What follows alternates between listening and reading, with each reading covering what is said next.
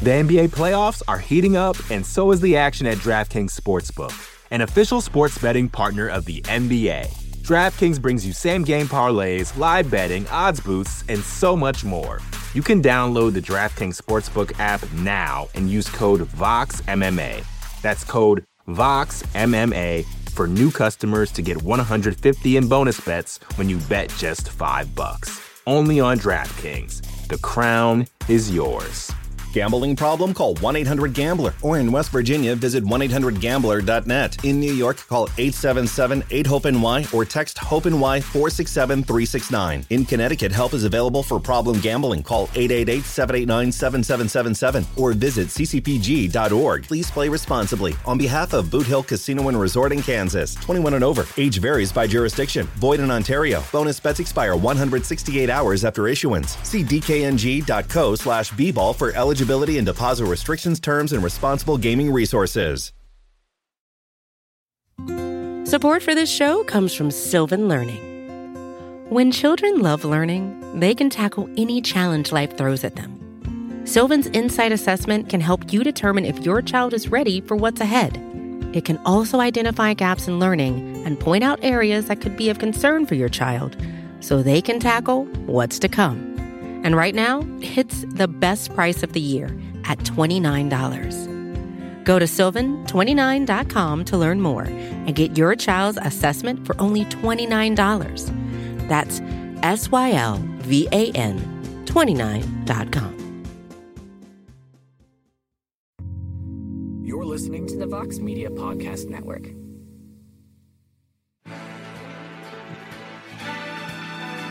Live from MMA Fighting Studios, this is Between the Links. And now, your host, Mike Heck. The iconic voice of Esther Lynn welcomes you to a brand new edition of Between the Links. It's nice to be back on a live video format once again. It's been a couple of weeks since we have done so, but we are back and we have a lot to talk about. It's gonna be kind of a cluster because there's so many things happening right now, and we have ourselves an all Arizona matchup this week. So let's get to this. Let us introduce the players involved in this week's show. First, let us say hello to a man who launched a damn greatness grenade this morning with his piece about Clay Guida and the wily veteran's top career fights and moments in his just insane career from MMAfighting.com, deputy editor, Mr. Sean Al-Shadi. Welcome back, my man. How are you? That is not Sean Al-Shadi. Sean Al-Shadi looking a little different right there. I'm liking the new hairstyle on Sean Al-Shadi. Nah, man, it's good to be back. Always enjoy stopping by with you fellas on this show. Although I will say today, I don't know that I appreciate what you're trying to do here, Mike Heck. So these seeds of dissension out here in the desert between my Arizona brother and I, like, this is just, I see what you're doing, and I don't like it. Just letting you know.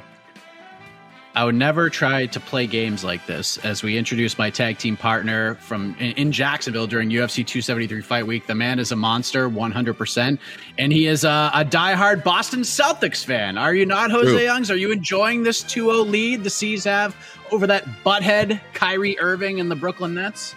Well, I don't think Kyrie Irving is a butthead. We just kind of parted ways, and he can do whatever he wants. He's no longer on my team. Out of sight, out of mind. We just happen to be playing him this weekend. I am a hyper superstitious individual when it comes to sports, so I'm not even going to talk about whether we may or may not be up 2-0 because once I start talking about it, we'll probably lose. But again, we might be up 2-0. We might not be up 2-0, but we're not going to talk about it. But anyway, yeah, I agree with Sean. What are we doing here? Like, everyone saw who I called out on Twitter. Like, it just didn't happen. I called out some jabroni from, I guess he went to the SEC. There's a few things that people that go to the SEC schools like to talk about. Going to SEC schools, football, and going to SEC schools. So he watches MMA once, twice a week. So apparently he's not on Thursday. So we're doing the Civil War this week, I guess. Especially on a week, a moment of such pain for Arizona right now, like the deep depression that the city has fallen into.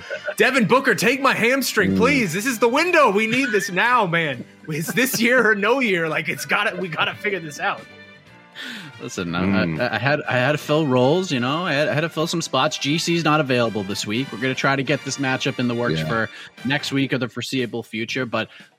let's get into some MMA talk, gentlemen. Maybe let's take your mind off this Arizona versus Arizona battle. Maybe when the banter starts, we'll forget all about the friendship. But let's start with this past weekend in the world of MMA. We're going to begin with certainly the biggest story by a country mile.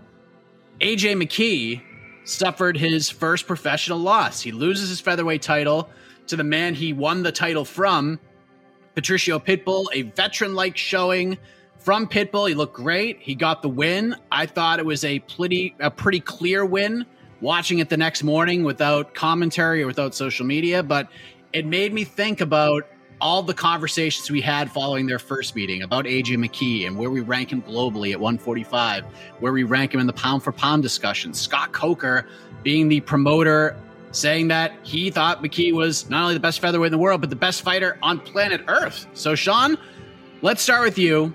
Look, there's no shame whatsoever in losing to a guy like Patricio Pitbull. But when the community was grading you so highly following that win in July, how much did McKee's stock take a hit this past Saturday with this loss? How much did Pitbull's stock grow from this win?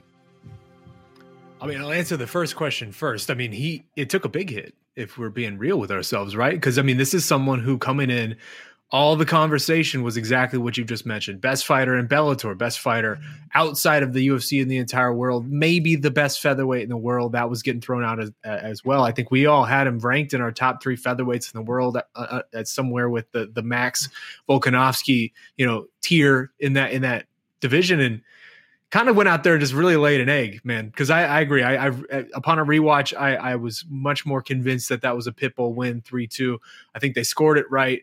And just you look back, and there's a lot you can say about the way Bellator promoted that event, the way the matchmaking that led into that event, whether that fight was even the right fight if you're trying to push AJ McKee into this next stratosphere. I don't think it was. We talked about all that pre-fight, but just regardless, the rhetoric we were hearing from AJ beforehand about how, the UFC belt is inevitable. I'm going to need $1 million per fight plus extra, these type of things. That stuff works when you're winning, when you're undefeated, when you're looking like a superstar out there choking out Pitbull in 2 minutes. That stuff does not work when you're losing very listless, uneventful 5-round decisions to the same guy that you just ran through in 2 minutes. So the way this whole thing could played out, I don't think it could have played out any worse for AJ McKee outside of just a really bad knockout loss or something like that. Otherwise, this was pretty much a worst case scenario, because if that guy was trying to make big money elsewhere, it's not happening anytime soon.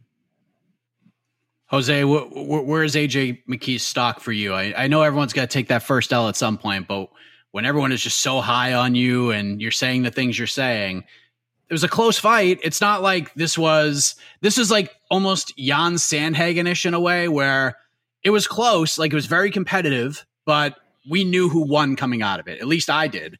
So, I mean, obviously they're 2 different fights, but that's kind of how I felt coming out of it. Great fight, cool, very close, very competitive. 2 guys who could fight a bunch of times, and I'd watch all of them. But I felt Patricio Pitbull won the fight, and I didn't think there was any controversy here. But where does AJ's stock go? Well, first, I wouldn't necessarily compare it to Jan Sandhagen, because that was my pick for fight of the year last year, and that was the exact opposite of what we saw with AJ McKee and Patricio Pitbull. It was a fight. It was a 5-round fight. I agree. I scored it 3-2 Pitbull. I thought that was pretty clear after the fight, but there seemed to be some sort of quote-unquote controversy, but I just think that's a lot of people that wanted AJ to win maybe, and they're trying to talk themselves into it, or they're just part of AJ's team. It obviously took a massive hit, because I've said this a few times, where when we see a lot of fighters that are either coming up on their contracts, they're on losing streaks, they're on long winning streaks, and they're like, what do they have to win or lose? And I always say, well, let's see how the fight plays out, because if they go out, perfect example, Gilbert Burns lost to a guy that was outside the top 10. On paper, if you don't know anything about that fight, and you just see the number 3 guy fought the number 11 guy and lost, and the number 11 guy only has 8 career fights, you're probably like, wow, Gilbert Burns was super overrated. He lost to a guy that doesn't have 10 pro fights and was outside the top 10. Then you watch that fight, and that's a fight that is the fight of the year, and Gilbert Burns' stock has never been higher, and he still lost. AJ McKee lost, and he lost a pretty lackluster, convincing decision. It doesn't get much worse than that outside of a DQ or him getting choked out in a minute. We didn't really learn much from him. We just saw Patricio Pitbull made adjustments from the first fight, executed them. Didn't buy into all the boos you heard in the arena, because obviously fighting in California, AJ is going to be the big hero. Crowd was displeased. Patricio Pitbull, the veteran, ignored it and just stuck to his game plan and won. So AJ McKee's stock took a massive hit because now he's not going to get the $1 million he wants from Bellator. He's probably going to get he still has 3 fights left on his Bellator contract, and he doesn't have the belt, and there's no guarantee he gets the 3rd fight against Patricio Pitbull. Pretty much worst case scenario for AJ McKee.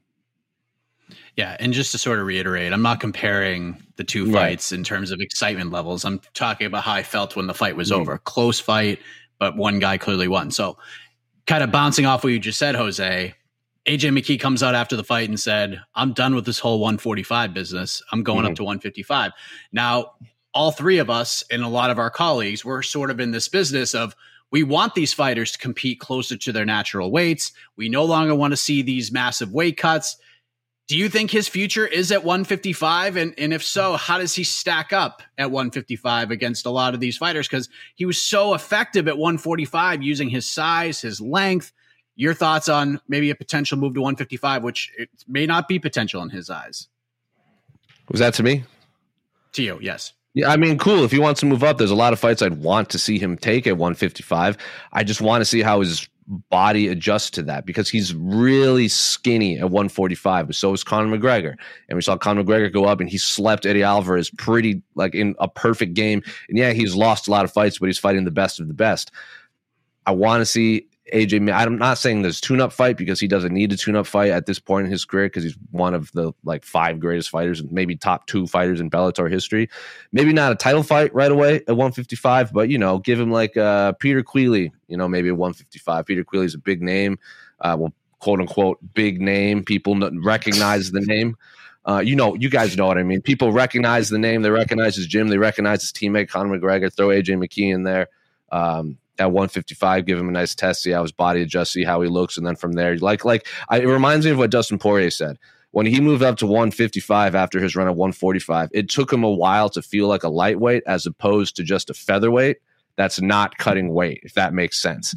And even Max Holloway has said that, and even a few other, and Ryan Bader said that it took him a while to feel like an actual heavyweight as opposed to just a blown up 205er. So maybe don't throw AJ into a title fight right away. Maybe let his body adjust to the new weight class, and then he could be off to the races. But for all we know, he doesn't want that. He doesn't want to get locked into another championship clause, and he just fights these out against 3 names that people recognize, and then he dips out to the UFC. He's got to win, though, but I want to see him fight. I do want to see him fight at 155. I think it would be really interesting in that division. What do you think, Sean? You think lightweights is home? I mean, we're looking at the Bellator roster right now. Sidney Outlaw is number 1 in their rankings. We got Brent Primus, Benson Henderson, and Peter Queally are fighting later on this year. Usman Nurmagomedov is ranked number 4 in their division at 14-0. We got Miles Jury, Dan Moret, Gadzi Rabadanov, guys like that. I mean, do you think 155 is the place for him at this point? Is this just no more weight cutting, or do you think he will actually have a lot of success at 155? I mean, it feels like it has to be at this point. He's talked extensively about how hard this weight cut is for him. He's not a small guy. He's 5'10". That's decently big for lightweight. He's not going to be outsized by a lot of lightweights. And also today too, we saw I got the list of the fight night weights from the California State Athletic Commission today, and AJ McKee was one of the biggest gainers on the whole card. He gained 20 pounds between weigh-in day and fight day, which is 24 hours. He went from 144 to 165 basically in that span. So he very clearly should be fighting at lightweight at this point. Patricio Pitbull, for comparison, got up to about 159. So there was a bit of a difference there. So it does feel like he should be a lightweight. He probably should have already been a lightweight. The move was to push him up to 155 and have him challenge for that second title rather than run into a rematch at the same weight with the same guy he already fought and ran through, and he couldn't really better that performance. But that's neither here nor there. We've already gotten into that quite extensively on other shows. But yeah, lightweight's the move. And I actually disagree with Jose. I feel like you just run him right into that Patricky Pitbull title fight, because what else is going on at 155 right now for Bellator? It feels like that's sort of just sitting there waiting for them to do. I like the kind of the storyline of, lost to one Pitbull brother, now coming for the other Pitbull brother. There's some, it makes sense with the way that they like to match make and the way they like to do things. And also I in terms of the contract, I would be surprised. Obviously, we can't say for sure, but I would be surprised if AJ becoming champion again would then extend that contract out to another 3 fights in perpetuity with Champions Clause. I feel like, without seeing the contract, it's hard to say, but I would be very surprised if there is not at some point an end date for that level of the Champions Clause. So I wouldn't be worried in that respect, but obviously that's speculation. Yeah, I mean, it's kind of a mystery at this point, but I think I'm with you. I don't think that you can double up on Champions Clauses. I think like once you're in a Champions Clause, like you're just in it and then it ends when it ends. But I did ask Scott Coker about it last night. You can watch an interview on the YouTube channel. He wasn't really willing to comment on the X's and O's, but he did seem confident that McKee should be a Bellator fighter for the foreseeable future. But Sean, I want to bounce this back to you because you mentioned it. AJ McKee has had a lot to say about what life would be like in the UFC. It's like going from West Philadelphia to Bel Air in his eyes, taking digs at Volkanovski's performance against the Zombie. Maybe it was a negotiation tactic, and who knows? Maybe it was McKee saying he wants to see how green the grass is in Endeavorland. So let's just say McKee is a free agent right now. Let's just say he's a free agent. You're the UFC guy. You're booking these. You're making this happen. You're Hunter Campbell. You're a very powerful, rich man. How much do you think the UFC is going to pursue AJ McKee? Are they going to back up the Brinks truck, or are they thinking, you know what?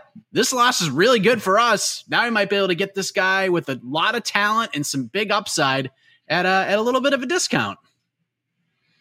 I mean, I think they'd certainly still be interested, right? Like, he's still a young guy. I think he's 27. He's obviously very, very talented. It felt like he got maybe a little too into his own hype heading into this past one, but we've seen just how talented he is in Bellator. I'm sure they would certainly be interested, but he probably, if we're being honest, probably going to take a pay cut. Like, I don't know that UFC is going to be paying him $250K to come in there and fight, the number 7 lightweight or featherweight, regardless. So depending on where he wants to be, like, that's not how things are going to play out. He would probably need to take a pay cut if it was happening right now. He obviously still has a few more fights still in Bellator, so maybe he can rebound that stock and really get himself back to where he was before this past one. But I mean, I'm sure the UFC would still be very, very interested, but they're definitely not backing up the Brinks truck for AJ McKee anytime soon. I mean, we talk about his star power a lot, but the reality is, you look at, it's stupid to say this sort of thing, but it is kind of how these things are measured. You look at him, he has like 7,000 Twitter followers, right? Like, we in the industry are high on AJ McKee, but it feels like the public has not been quick to jump on the train in the way that a lot of us have. It's an interesting point right there. Jose, your thoughts on this? Do you think the UFC would just be like, we're going to offer you this? If he says no, screw it, he can just go back to Bellator? Or do you think they'd be like, do you think they're thinking, you know what, this might be worth the investment because we could promote this guy, we could get this guy out in front of a lot of eyeballs. It might be actually worth, the juice might actually be worth the squeeze here. How would you sort of view it? I know it's hard to be the UFC and think of it from a business perspective, but how do you think they might be viewing him right now? I mean, it's hard to say until he finishes up his contract, because if he just rattles off 3 straight L's, they're not going to give him a lot of money. But if he goes out there and just like what Michael Chandler did to Benson Henderson on his last fight, just cooks the man, and then all of a sudden he's like, well, I'll field options and this and that, then, we can have another conversation. So it's hard to say until we see those fights, but I don't think they're going to back the Brinks trucks up because for whatever reason, AJ McKee has just not captivated the mainstream audience. Like, I think even when Michael Chandler was in Bellator, he was doing a lot of, he was going hand in hand with Bellator. Like, he was doing a lot of the promotion. He was willing to fight these fights that maybe other people didn't want to take. Like, remember that big Madison Square Garden card where they had like the Aaron Pico show, like Chael Sonnen fought Vanderlei, I think. There's all these other fights, and then Michael Chandler fought what's his name? The guy that when he hurt his ankle. Brent Primus. No one wanted to fight Brent Primus, and he's like, I'll fight him. I'm the Bellator guy. So AJ McKee talking all this greasiness to Bellator obviously is not helping him. So they're not overly promoting a man saying, I'm going to go to the UFC. So the audience might not see that. I agree with everything Sean said in terms of the social media analytics of AJ McKee. I don't have to get into this. I've said that numerous times on several preview shows, several post-fight shows, probably on this show himself. AJ McKee just does not captivate the internet at all. He has fantastic fights. He's a fantastic fighter. He just doesn't translate, and it doesn't make any sense that he's talking about other fighters not in his promotion. So let's see how it plays out, but I don't think they're going to give him the money. I don't think he's going to weigh in as a backup for a championship fight like Michael Chandler did if he hops over to the UFC, if that makes sense. Yeah, we'll see what happens. And shout out to Patricio Pitbull. Well done, the champ. I feel like he should be getting more shine, but we just have so much to freaking talk about right now. We're going to move ahead to round 2. Another big story this past weekend. We'll discuss that. We'll play. We'll talk briefly about the season debut for another promotion that took place last night. But the point for round 1 goes to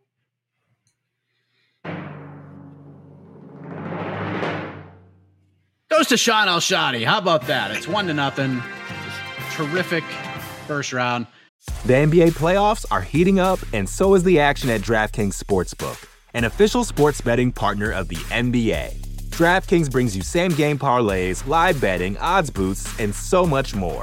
Don't miss out as the NBA postseason winds down. And new customers to DraftKings can bet $5 to get $150 in bonus bets instantly. You can download the DraftKings Sportsbook app now and use code VOXMMA. That's code VOXMMA for new customers to get $150 in bonus bets when you bet just $5. Only on DraftKings. The crown is yours. Gambling problem? Call 1-800-GAMBLER. Or in West Virginia, visit 1-800-GAMBLER.net. In New York, call 877-8-HOPE-NY or text HOPE-NY 467-369. In Connecticut, help is available for problem gambling. Call 888-789-7777 or visit ccpg.org. Please play responsibly. On behalf of Boot Hill Casino and Resort in Kansas, 21 and over. Age varies by jurisdiction. Void in Ontario. Bonus bets expire 168 hours after issuance. See dkng.co/bball for eligibility and deposit restrictions, terms, and responsible gaming resources. Support for this show comes from Sylvan Learning. As a parent, you want your child to have every opportunity, but giving them the tools they need to tackle every challenge, that takes a team. Now more than ever, educational support tailored exactly to what your child needs can make all the difference. That's why parents have trusted Sylvan Learning for 45 years as the ultimate teammate in their child's educational journey, instilling in them a love for learning and a passion for reaching the next level. And Sylvan's Insight Assessment can identify gaps in learning and areas that could be of concern for your child.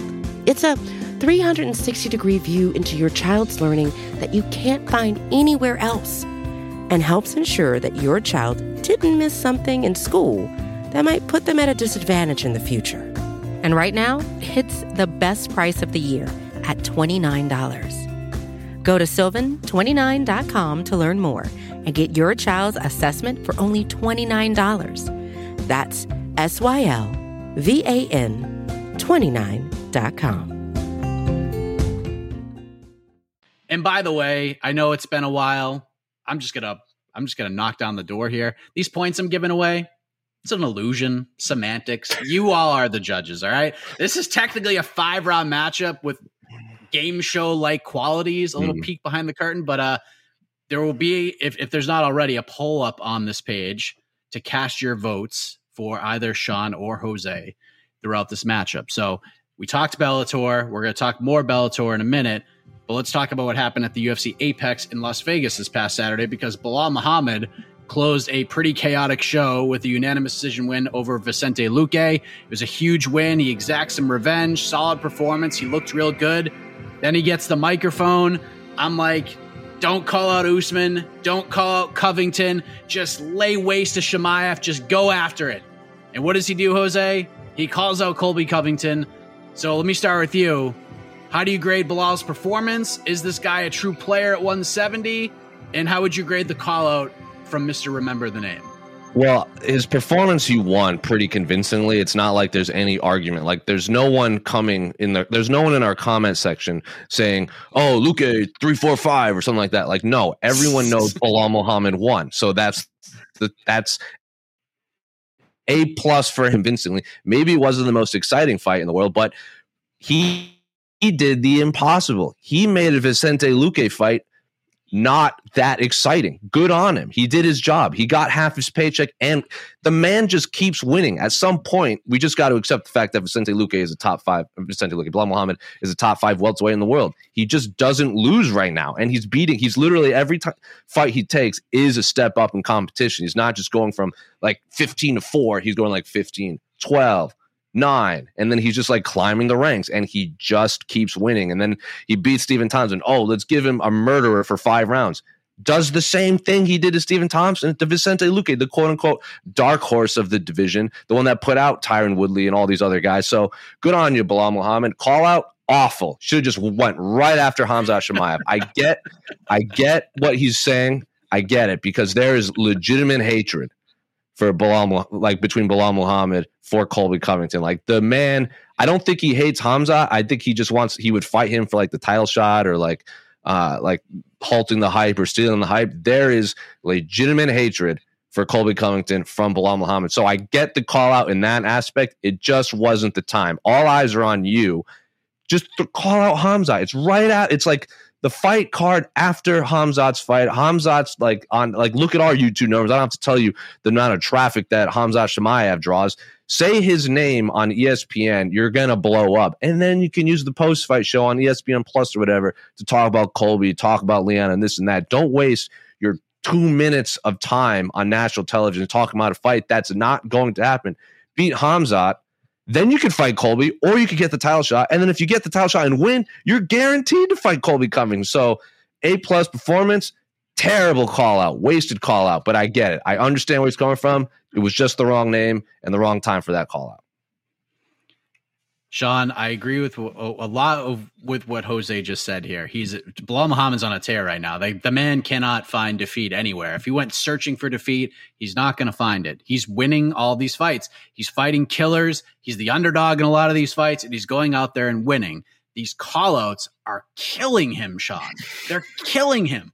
I did not like this call-out at all. I just feel like Belal has zero chance of getting this fight. I feel like Colby Covington has no idea who Belal Muhammad is, and he's going to see zero value in the fight. And this is my humble opinion. Everything else about Belal's game, the personality, his social media game, his fighting skills, he's tremendous. But the call-outs, the timing of these calls are horrendous. And I felt like the chance to cut a big promo on Khamzat was right there for him, and he didn't take it. And now he's doing the media rounds. Now we're getting the Khamzat call-outs. And now nobody really cares. So thoughts on the performance and thoughts on the call out.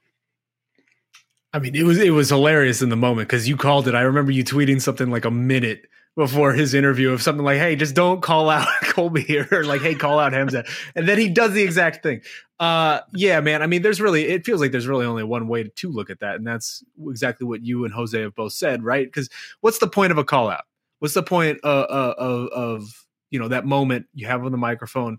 It's to be able to sort of inception an idea into all of the audience's minds, right? Like, if you just want to fight, I want you to put a great idea into my mind of what your next step should be before we all move on to whatever the next fight or the next week is or the next event, all of that. Didn't really do it because he did the one thing that he shouldn't, which is you got to be realistic with your call outs too, right? Like, you have to put something out there that makes sense. And there's just no conceivable way he's going to actually land the Colby Covington fight because Colby is already kind of booked with Khamzat Chimaev. And the thing is, we know that Colby could, play some Colby type of games that he tends to do with the UFC and get sort of talk himself out of that fight. And then they'll be looking for somebody to fight Khamzat, and it would have been right there. And Belal could have just slid right into it. So, that's still on the table. Like you said, he's sort of pivoted a little bit now, and he's talking about Khamzat now. So the call out was what it was. It wasn't ideal, but the performance, man, like, I know Belal is like, the fan base is still not come around to this guy, and I get it. The last few fights in particular have not been particularly riveting. It's a lot of wrestling. It's a lot of stalling. It's a lot of just ground control and top work on the ground. That's impressive to me, man. I mean, I'm not going to go back and rewatch those fights anytime soon, but to be able to do what he did to Stephen Thompson, to be able to do it to Vicente Luque, very few people are able to do it to those guys.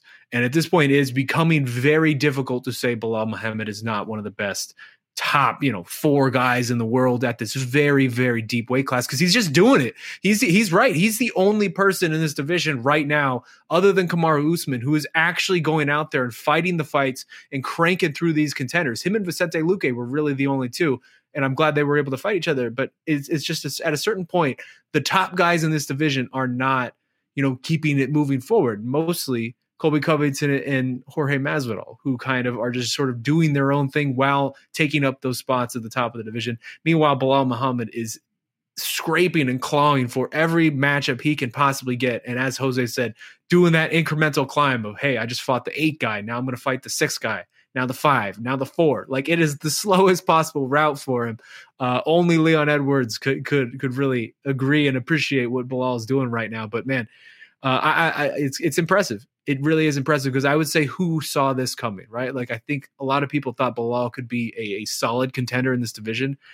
If you go back a few years, if you go back to even just 3 years ago when he was losing to Jeff Neal, I don't think many people would have predicted that Bilal Muhammad would be where he is today.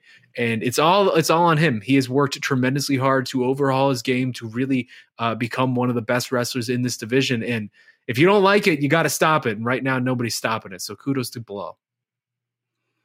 By the way, that card brought me back to a conversation we had not that long ago. I don't know. I think it was 272. Might have been 272. But Tim Elliott gets a big win. And we wrote a few articles about Tim Elliott's victory. Tim coming out during his media scrum after the fight and basically admitting that he cheated. And then doing a follow-up interview with me saying that he cheated. And here's why I cheated: because I'm here to make money. I'm not a martial artist. I'm a dude trying to win a fight and get paid. And then there was a roundtable discussion about it, and people were just like, oh, these MMA fighting clickbaiters, you're defending cheaters. How dare you?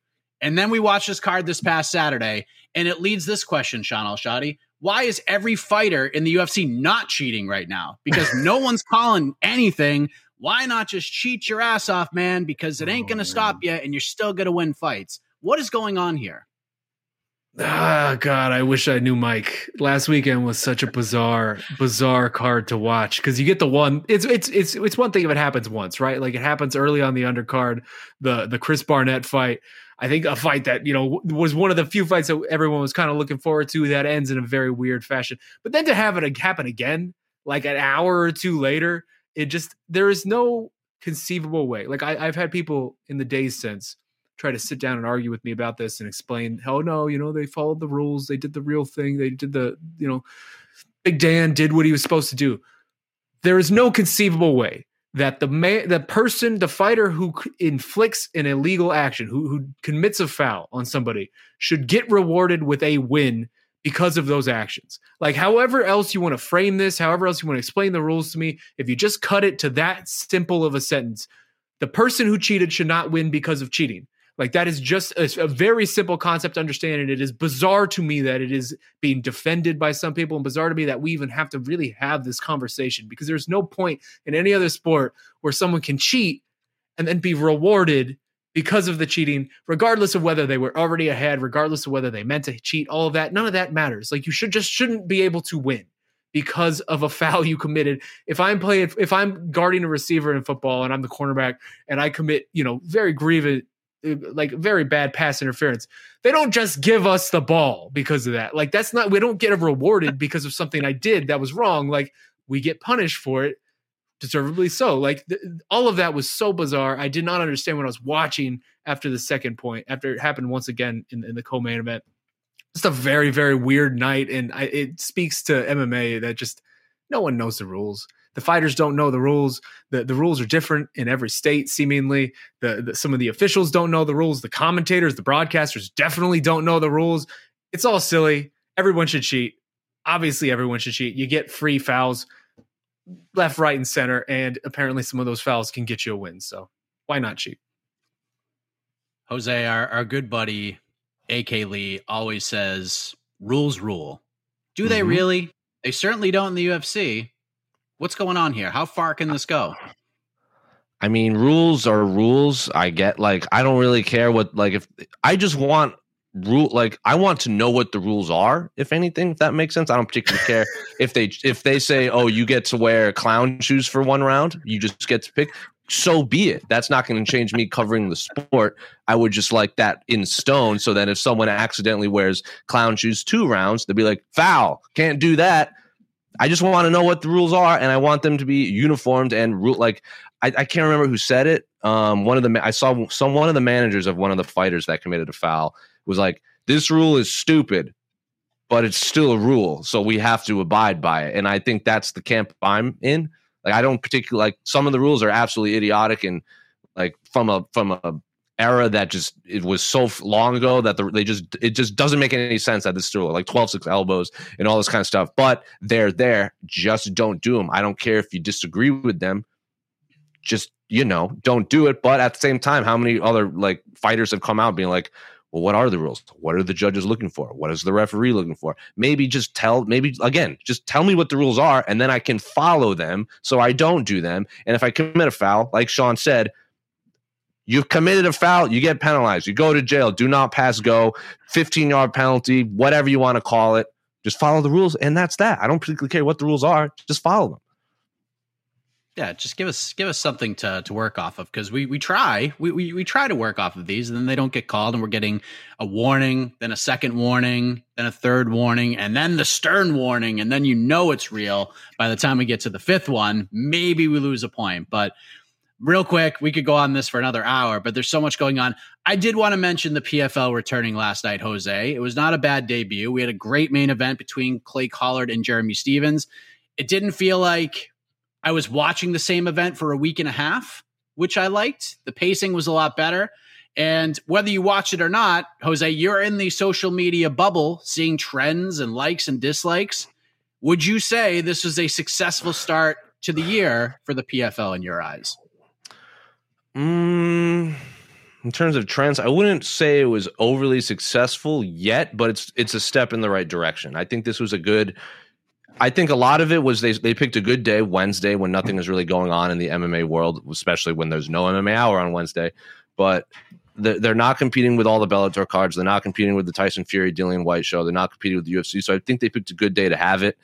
And then they just lucked out that they had one of the best fights in the year in the main event, and it was like the perfect guys to do it. So it was a good start. Let's keep it up. I agree with what you said in terms of the pacing. I think they probably listened to a lot of the criticism they got last year and made some adjustments. There's still some things I would change. I would like to see more fans in there and this and that. And I really, really like how they actually know how to use the Steadicam. Unlike a lot of the UFC broadcasts, a lot of the camera angles they used, I'm like, see, why doesn't the UFC do this? They have all these fancy ass cameras and they're just using them for like the dumbest reasons. And at least PFL has some sort of reasoning behind all of them. So don't hate that. Lillian Garcia is obviously great at what she does, introducing everyone. So it's a good start, I should say. They lucked out with that main event just being absolutely bonkers. I wish that was 5 rounds. That would have been a lot of fun. But in terms of trends, a good start.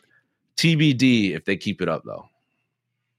Sean, what do you think? I mean, even if you didn't watch it, you probably jumped on social media to see what's going on. You probably jumped on MMAfighting.com to see what the results. Feel like this is a success in your eyes, at least, or agree with Jose, we're at least trending in the right direction. All positives. Yeah, I mean, as far as it's graded on a scale, right? So for PFL coming out there, like you said, having one of the best fights of the year, for their first main event of this season, like you couldn't ask for more than that. Clay Collard just consistently being this guy who's going to come in here and spoil these UFC fighters' debuts in PFL. Like that's a fun little wrinkle. It's hard not to hate it's hard to hate Clay Collard and what he's doing. You have Hausch Manfield out here just underdog in every single fight he's ever going to fight in seemingly, and he continues to get it done. I mean, even Shoeface coming out there 29 seconds, like there was a lot of good showings on it. It was a lot of fun fights. I agree. The pace getting hurried and just a quicker pace throughout the night was a very welcome change. It feels like they at least listened to that level, the criticism around that, because that was one of the big criticisms from last season.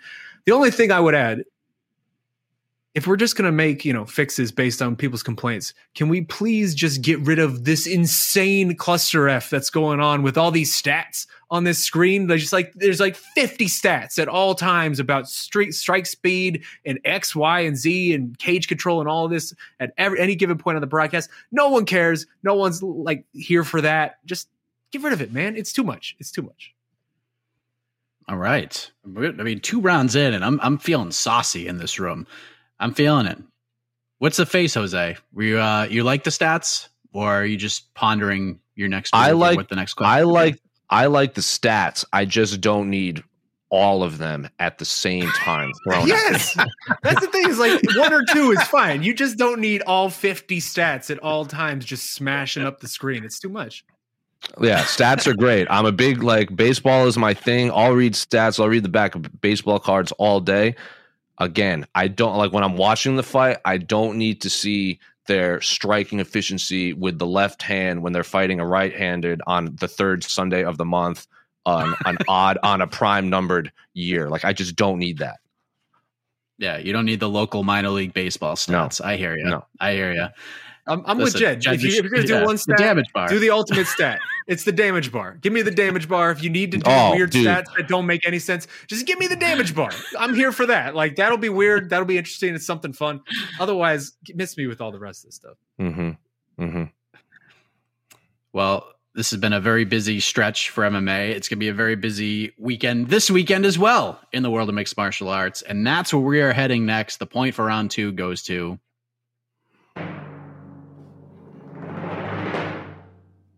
fresh with a new tattoo, Jose Youngs. It is 1-1. Show the tattoo, dude. Look at that. Tattoo's getting so much airtime on these shows. As Akatsuki Bobby Hill. I've decided that I might have to do Hank Hill as Jiraiya on this arm just to even it out. Well, there you go. You guys all know what that means. I don't have to explain it to everyone. You guys all know what that means. Silly me. Yeah. Your tattoos have stories. My tattoos are stupid. Well, I have one good tattoo, and you saw the other one. It's pretty awful. Mike, can you give me your favorite Jiraiya moment? Yeah. It's when Jiraiya broke the rules and got a win in the UFC. Yeah. I'll go with that. And got his win bonus. Yeah. Yeah. So let's move on to maybe Jiraiya's fighting this weekend, because there's plenty of MMA action. Sean, we have 3 big events coming up over the next couple of nights in the world of mixed martial arts. Of course, we have a big boxing bout as well. Bellator 278 tomorrow, headlined by Juliana Velasquez versus Liz Carmouche for the flyweight title. We have UFC Vegas 52, headlined by Jessica Andrade versus Amanda Lemos. And then Saturday night, we have Bellator 279, headlined by Chris Cyborg versus Arlene Blanco 2 for the featherweight title. We get an interim bantamweight title fight between Rafael Starts and Juan Archuleta. The Grand Prix officially begins with Kyoji Horiguchi versus Patchy Mix. Alimale McFarlane returns. You hear me talking about more of the fights on this card because clearly this is the card of the weekend, Sean. It has to be. But in the triple event weekend race of life, how far ahead is Bellator 279 in this race? I don't know, man. How far ahead? Like, these are varying degrees of mediocre. If we're being real, right? Like, these are poo-poo platters that we're just getting presented with multiple weeks in a row now. It's fine. Like, it's fine. We're going to watch because we're savages. We're just weirdos, and that's what we do. But I don't know that I'm particularly stoked about anything that we're about to watch over the next couple of days. Like, I'm here for any and all Jessica Andrade, like, because she is always fun, and Amanda Lemos is kind of low-key just a monster. And so that'll be like a really fun fight for however long it lasts.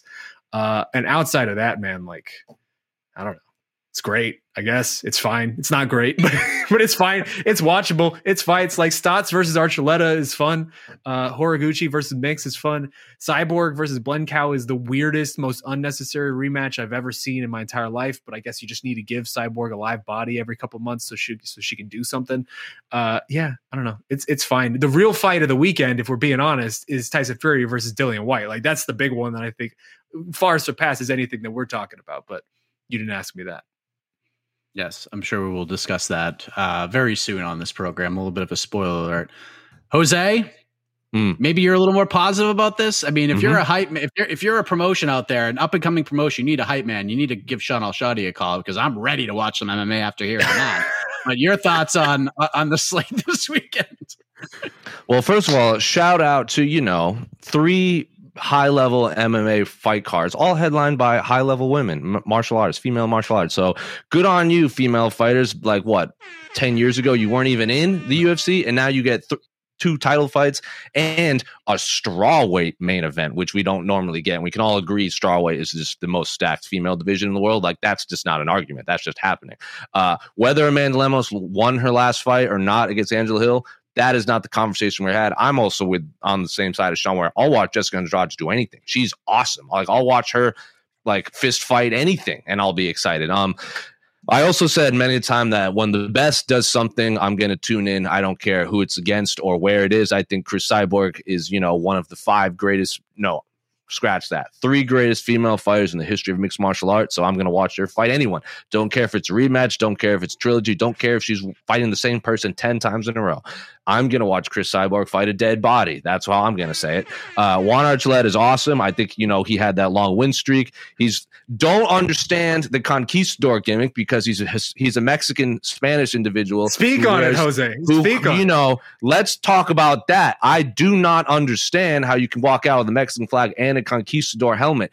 Doesn't make any sense whatsoever. We can talk about that at another time. We don't have to give it any more time because it is stupid and silly, and any Mexican out there should just be flabbergasted that an individual could do that. Patchy Mix is great. Kyoji Horiguchi, let's not forget, MMAfighting.com, there were a couple guys on this website saying Kyoji Horiguchi was the best bantamweight on planet Earth. Looked real good until he got the off button hit on Sergio Pettis, and people on the site will probably still rank Kyoji Horiguchi above Sergio Pettis. He's fighting. Ilima McFarland is fighting in Hawaii. Last time she fought in Hawaii, Casey made that cool video on it. She used that video to meet her current, I don't know if they got married yet, but they were engaged. If they got married, congratulations. She used that to be like, this is what I do. Look at this cool video. So good on everyone involved. Also, like, Yancy Medeiros is fighting on the prelims card. Remember, he's headlined UFC fights. He had that weird fight against Lando Venata that everyone thought was going to be the best thing in the world. So I'll watch Yancy Medeiros fight too. And then Liz Carmouche, first openly gay fighter in UFC history, took part in the historic first female fight in the history of the UFC. Good on her. She gets another title fight to avenge her teammate, Ilima McFarland. So fun fights all around. And no one's talked about it. Tyson Pedro's fighting for the first time in 4 years. He last fought against Shogun. And then, like, the next day, Tyson Fury fought Deontay Wilder for the first time or something crazy like that. So that's how long he's fought. He bookended Tyson Fury fights. It's just, I don't have any issue with a lot of the top. Like, it's a little top heavy. Like, I'm interested in all the title fights. I'm interested in the main event of the UFC card. I think the UFC card this week, as much as we poo-poo it, is, like, leaps and bounds better than last week's. Because, like, you got Marcin Prats, you got Jordan Wright, Dwight Grant. These are all interesting fighters on the prelims. But I am much more intrigued than Sean, but I'm not going to call them A+ fight cards. There are intriguing matchups, though. I'll leave it at that. Man, I mean, you got the Casey air horn treatment multiple times during that rant. So, all right. So, I mean, great job promoting and great job getting people fired up, Jose. Also, but let's shout out to Charles Jourdain, the baddest World of Warcraft player in the UFC. He's fighting too. Well, maybe this is one half Rob Whittaker of your has answer. something to say about that. Yes, exactly. Is he a WoW guy? He's more of a Skyrim guy, I thought. He was at one point a WoW guy. I don't know if he still is. Does he have the Horde tattooed on his leg like Charles Jourdain? Probably not. That gives Charles Jourdain the edge in my mind. All right, we're being willy-nilly with the air horn right now. I know. Anything. So let's sell this UFC card a little bit more, Jose, because we mentioned it already. Solid main event. We got Andrade versus Lemos. And if you asked me 2 hours ago what the best fight on the card was, the fight I was looking forward to the most on this card, it was Manel Cap versus Sue Mudaerji. Yeah. But that is no longer happening. Cap is out due to personal reasons. Hope we can see both of those guys back in there soon. Mudaerji, we're just not seeing enough. We get him once a year, and he's on a 3-fight winning streak, and Cap is just really good. Look, there's some good competitive matchups. You mentioned Charles Jourdain. He's fighting freaking Lando Venata. That's going to be fun. We get some good up-and-comers. Not the deepest lineup of all time, but what is the fight on this card outside of the main event that you're looking forward to? And I'm going to take Jourdain and Venata off the table for you as well. We're going to dig a little deeper. The fight I'm looking most forward to, because that's tough. I was really looking forward to who's Romanov. Bozer was going to be good. Now that Chase Sherman is back, I think Romanov's just going to steamroll him. So I guess Macy Barber and Montana De La Rosa is going to drum up some sort of interest on the internet because people either hate or love Macy. But personally, I'm going to go back to it. I'm excited to see Tyson Pedro versus Ike Villanueva. Ike Villanueva is basically the real life, like we're gonna keep the King of the Hill theme going. He's essentially the real life Boomhauer, as Paul Felder said. I actually got to chit chat with him a lot when he was on Fight Island, because I can't remember who he fought, but he fought that guy that did like Vinicius, that he did like the kick punch thing that Daniel Cormier was making fun of. So I'm excited to see him fight Tyson Pedro. Pedro, like I said, he's been out with injuries forever, and I didn't think he was ever going to fight again, honestly. So I'm very excited to see just him back, being able to fight and make money and all this sorts of thing. And then Ike Villanueva always has a soft spot in my heart. So it's absolutely not going to be the best fight of the card. It might even be like a flash knockout or the ugliest fight. But personally, I'm excited for that fight. Sean, what you got? I mean, you know me, Mike. I'm always one for nostalgia. I'm a real sucker for nostalgia. I'm the old head over here on the website. So for me, I mean, I gotta go with my man Clay Guida, like you said at the top. Like I sat down for an hour with Clay over the past week, and sort of just he walked me through, some of his favorite moments of his career. Like he's going on 19 years now at this point. Dude is 40 years old, still fighting like a maniac, still has cardio for days, and really conceivably could be 3-0 in his last 3 fights. Like, if he gets one more scorecard going his way against Marco Madsen, we're looking at a 3-0 Clay Guida at age 40 in this lightweight division. Like, I'm here for that. That dude's a legend, and anytime he can go out there and have some fun, I'm here for it. Who knows how much longer he's going to be doing this, although if you take him at his word, he'll be doing this in another 10 years, and it's hard to doubt him at this point. So I'm here for some Clay Guida action. Yes, that is always fun, taking on Claudio Puelles. Again, great piece on MMAfighting.com from the great channel Shadi about Clay Guida taking a stroll down memory lane of his past fights. Really good stuff. Clay Guida is just, I mean, he's a unicorn. What else can you say? So we'll move on. We're going to play a fun little game next that I just thought of at the top of my head that I figured we needed to do because there's so much happening. So the point for round 3 goes to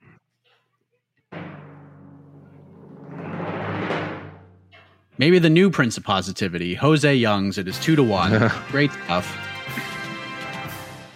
Another day is here, and you're ready for it. What to wear? Check.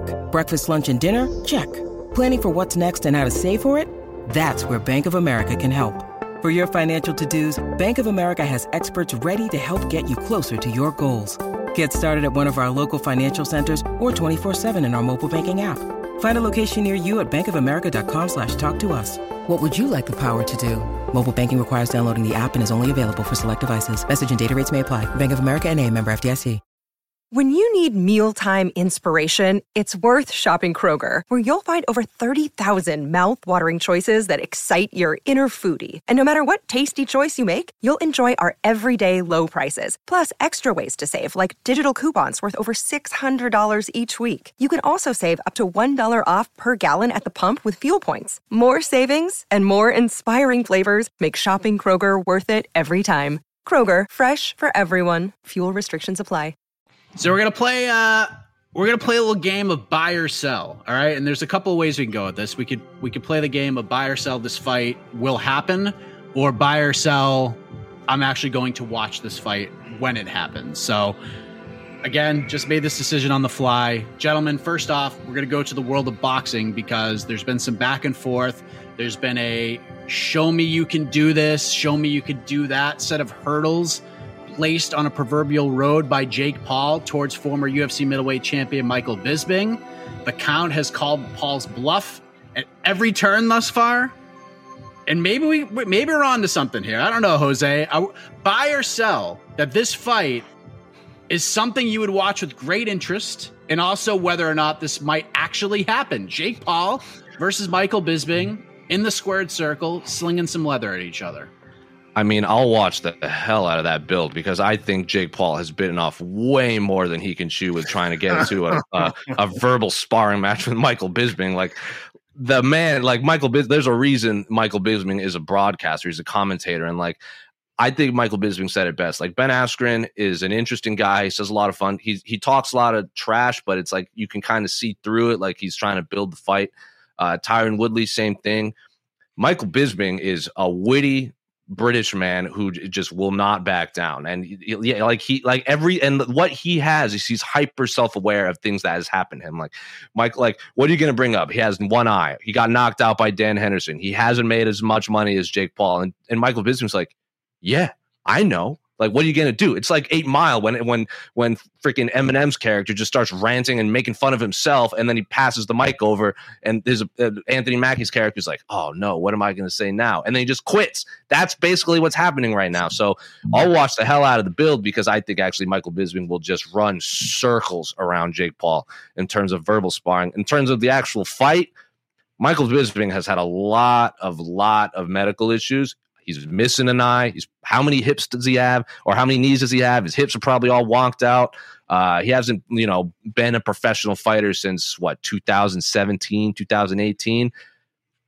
We'd be fighting a significantly younger man who hits very, very hard. Will he win? I don't know. I would give Michael Bisping a better shot than Tyron Woodley, Ben Askren, and all these other guys. But again, it's just bizarre that Jake Paul is calling out like a 40-year-old that's not named Anderson Silva. Because that's the fight. Like, I've talked to Dana White several times about this on site. He's like, why doesn't that fight just happen? Just call Anderson. They'll make that fight tomorrow. Just weird. Or, just call out. Call what? What? Is it weird? Is it that bizarre? No, I'm saying to me, this feels like exactly the guy that he's going to call out. Sure, but it's bizarre in the sense that he was on the MMA Hour saying like, yeah, I'll fight Anderson Silva. And then he has the opportunity and he's not bringing it up. He's calling out like a one-eyed man that hasn't fought in so long. So that is bizarre to me. Don't backtrack on what you said, people. It's not bizarre at all. Like, that dude, for all of his faults, and I'm sure he has a lot, he's very good at this whole matchmaking thing. And he's very good at picking fights for himself that A, he knows he could win, but B, he knows he could sell.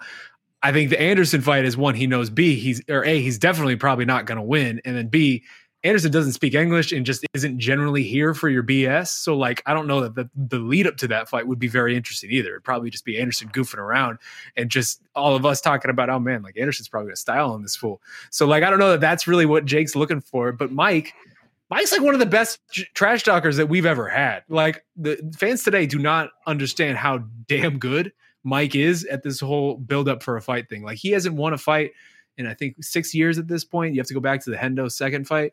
But man, that dude can sell a fight better than anyone. And in particular now, as he's doing all his YouTube stuff, his commentary stuff, he's just generally talking for a living rather than training for a living. I'm sure he's even better at it because he's also got that, Jose alluded to this, but he's got that old man confidence in him where it's just like, what are you going to say to Mike that's like going to get him riled up or like actually upset? Like, no matter what you say to him, if you're Jake Paul, like, Mike is going to have an answer for it, and he's just going to laugh you off, dude. Like, he's someone who's very secure in himself. He's a world champion. He accomplished every dream that he ever wanted to set out to do. Like, Mike's here for it. Is that fight going to happen? I don't think so. Because as we mentioned, he's a man with one eyeball, or I guess one working eye and 0 working knees, who hasn't won a fight in 6 years and got brutally knocked out in the last time we ever saw him in the cage. So I don't know if that fight will get booked because I don't know what commission would actually hold that fight in the United States. There's always going to be someone who's going to be willing to do it, but that'd be a leap for Jake Paul to make, to really have to try to circumvent some American commissions with that stuff and maybe hold it in Canada or whatever. We've already seen one of the Canadian commissions seem to come out and say they would do it. So we'll see. I don't see that fight happening though. I just don't think that logistically it's going to work out in the way that maybe Jake wants it to. But God, the Anderson one would be fun. I really would. Just for my own personal enjoyment, I would love to see the Anderson one. Okay, if you could give me the Michael Bisping buildup and then just the Anderson Silva fight, like, that's it. Let me do that. Let me like just let Mike just be like the Paul Heyman manager for Anderson. Yeah, like let him just do all the talking this entire time, and then let Anderson go in and fight, and we get the best of both worlds. That's the move. Dude, that is an amazing idea. We're going to keep going with this, but Sean's clearly getting the point after dropping that nugget. But let's move to this one, because we have talked about this fight and this potential matchup many, many times on this show and all of our other shows. But Sean, Dana White was asked about it recently. He publicly said he liked the idea. He said it made sense. 2 guys that are pretty tough to lock down by themselves, let alone in the same fight. But buy or sell this summer, the year of our Lord 2022, we see John Jones versus Stipe Miocic inside that octagon. Oh, man. Buy or sell that. It's hard for me to buy John just fighting generally because we've been burned so many different times with him. I'm going to say buy because it feels like the time is kind of right. And just feels like maybe the momentum is right for this one. Obviously, heavyweight division's weird right now. Francis could be out for a long time. Who knows if Francis ever fights in the UFC again with what's going on with him contract-wise. So this would be the perfect interim title fight to sort of set up. I'm going to say buy because I want it to happen and also because it just does feel like at some point John's got to fight. At some point, we are going to actually see John Jones fight again. Why not this summer? I'm saying buy. Jose? You buying this or you selling it? Sell. I don't believe anything John Jones or Dana White says in terms of their fighting career. Like Sean said it, like John Jones' last fight was against Dominic Reyes in February 2020? It's been more than 2 years since John Jones fought. Like, for all we know, something could happen to him between now and July is a lot of time for something else to happen or for other people to say something. So sell it completely. Mike, what do I say all the time? What do I say? Even when contracts are quote unquote signed, what do I always say? It ain't official until both guys are in the cage. Bam! John Jones signs the contract. Stipe signs the contract. I'm still not convinced it's happening. I've been burned too many times by too many fights I've wanted to see. I sell that completely. Not happening. All right, we will end in the world of boxing here. A little boxing sandwich, as we confirmed today, just a few hours ago, as a matter of fact. An 8-round exhibition boxing match is going to take place. That is not where I thought you were going. That is not where I thought this was going either. July 2nd, Manchester, England, between Dan Hardy and Diego Sanchez. This was definitely on all of our bingo cards this year. It's a big day in the combat sports world, July 2nd. So I don't know how much buzz and attention this whole thing is going to get, but buy or sell your interest in watching 16 potential minutes of these guys throwing 16 ounces at each other. Who's this Jose? To me, buy or sell this dude, I don't know what this fight is even going to be, man. Like it's a fight that if you told me Dan Hardy was going to fight someone in some sort of combat sport, Diego Sanchez would be on my short list because they've had beef in the past. They're both in that era, that generation of fighters, but it's real gross. I don't particularly like it. I want to know how Dan Hardy is physically because didn't he have that, like, what's his heart condition called? Like the Wolf syndrome thing. Like it's just I have a lot of weird feelings about it. But at least it's an exhibition fight. So allegedly there'll be no knockouts and this and that. Apparently, I assume you can't bet on it and I'm going to watch the hell out of it. At least it's 8 rounds and not 12. I just feel real icky while I'm making that graphic for MMA Fighting's Instagram page today. Cause again, it feels weird watching that in 2022. Sean, here we are. Diego Sanchez fighting Kevin Lee and Dan Hardy back-to-back in 2 different combat sports. Buy or sell? Sell. Obviously sell. Like, sell is the only reasonable answer here. Like, Diego Sanchez, I love Diego Sanchez. He's a legend. There's no way Diego Sanchez should be boxing right now, right? Because if you book Diego Sanchez in an MMA fight, if I'm watching, I want to see Diego wrestle and I want to see Diego not get punched in the face a lot because he's already been punched in the face way too much over the course of way too long in his career at this point. Like, that is not a man who needs extra punches in the face and in the head at this point in his life and his career. All he's going to do in this fight is get punched in the head by Dan Hardy. Like, we haven't seen Dan Hardy in a really long time. Who knows what shape he's in, what condition he's going to be in. But I've seen Diego. I know what shape and condition Diego's in. And I do not want to see him get punched with these big gloves that disperse the weight of the blow all over, all across the head and give standing 8 counts and whatever. All this, like, I just don't want to see Diego in boxing, man. That's a terrible idea for someone who is taking such an exorbitant amount of damage in MMA. Like, sell everything about this. The fact that this is happening is gross. I'm not into it. I'm sure I'll watch it because we're all just, we're terrible people at the end of the day. Like we can't get enough. So I'm sure I'll watch it, but I'm not here for it at all. And I'm very much not looking forward to it. It's the same day as UFC 276. So I don't know. Maybe they drop this little nugget in the morning there you go. or something. I won't watch. Now I have an excuse not to watch. There you go. All right. Regulation is over. Point for round 4 goes to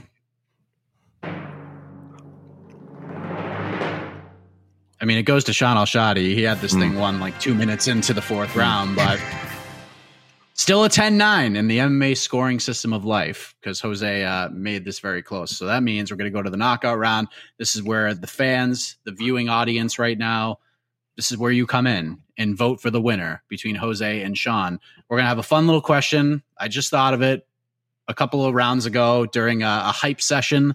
So we're gonna do some hyping up in this final round. Each competitor is going to get 60 seconds to hype something up or actually technically of their choosing.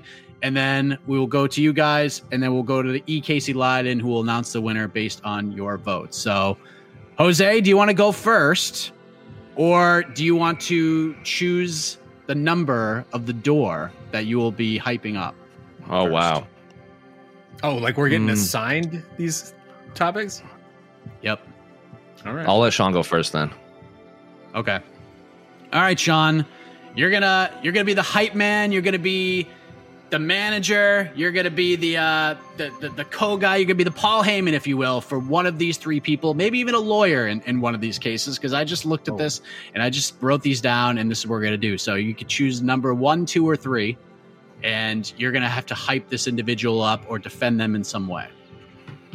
Give me number 1 for D-Book. Let's go. There you go. Oh boy, you're gonna love this one, Sean.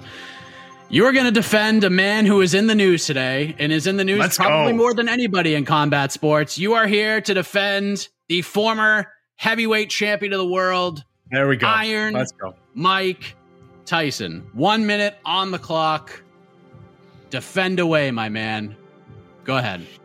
What do I even need to defend? We all know who was in the right here. We all saw the video. This is ridiculous that this is even a thing, and this speaks to our times where I think it's actually Iron Mike who said something to the effect of social media has really gotten a lot of these people comfortable with the idea of talking trash and in person and not getting punched in the mouth.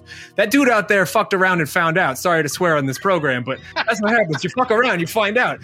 I have never been drunk enough in my entire lifetime to be at the point where it's like, oh, there's Mike Tyson. It'd be a really great idea to just keep poking and prodding and provoking him until something happened. Like, that's craziness. And if that's where your head's at any point in your life, you made a bunch of wrong decisions and you deserve to find out. And so that gentleman found out, and I'm here for it. And I hope nothing happens to Mike, because we all saw the video. And frankly, that sad boy's face after he found out was delicious. And I love every second of it. Go Iron Mike. I wish you could have done that 3 more times. Well done.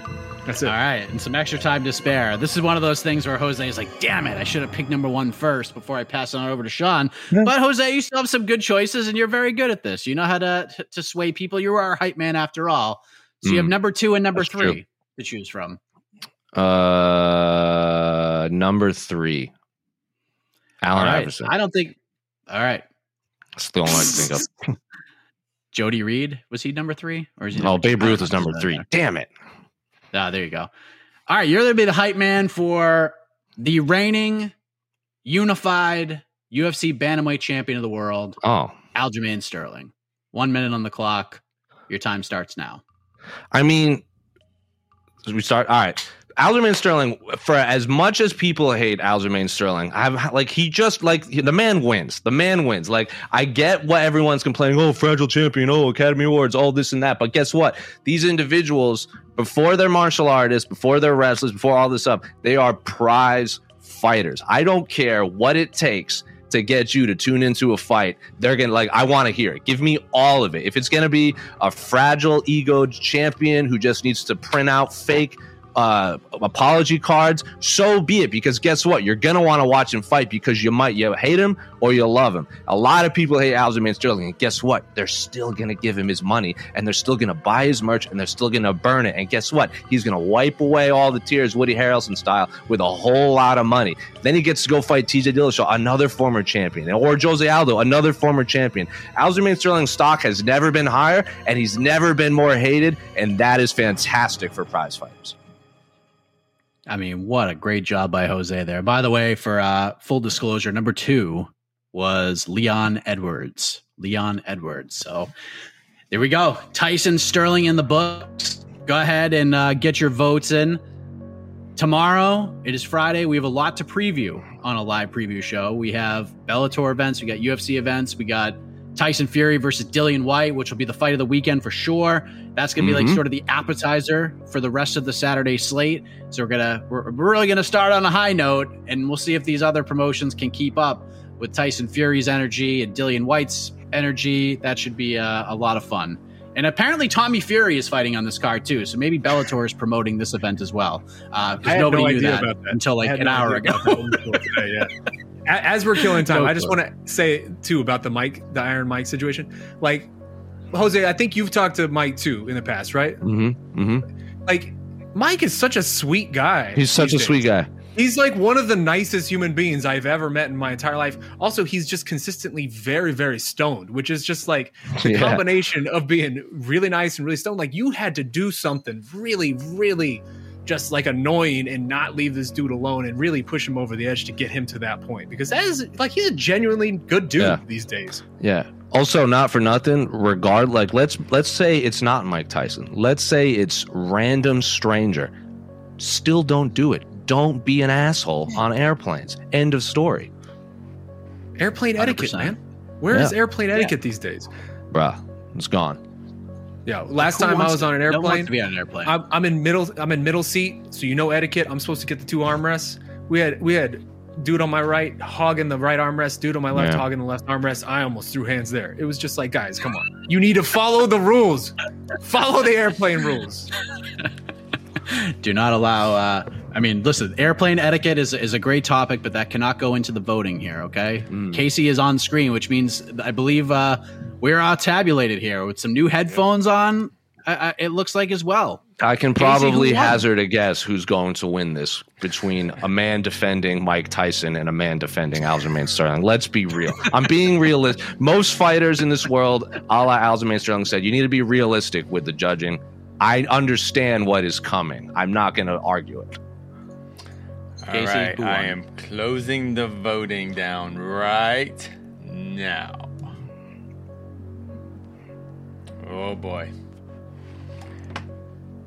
Your winner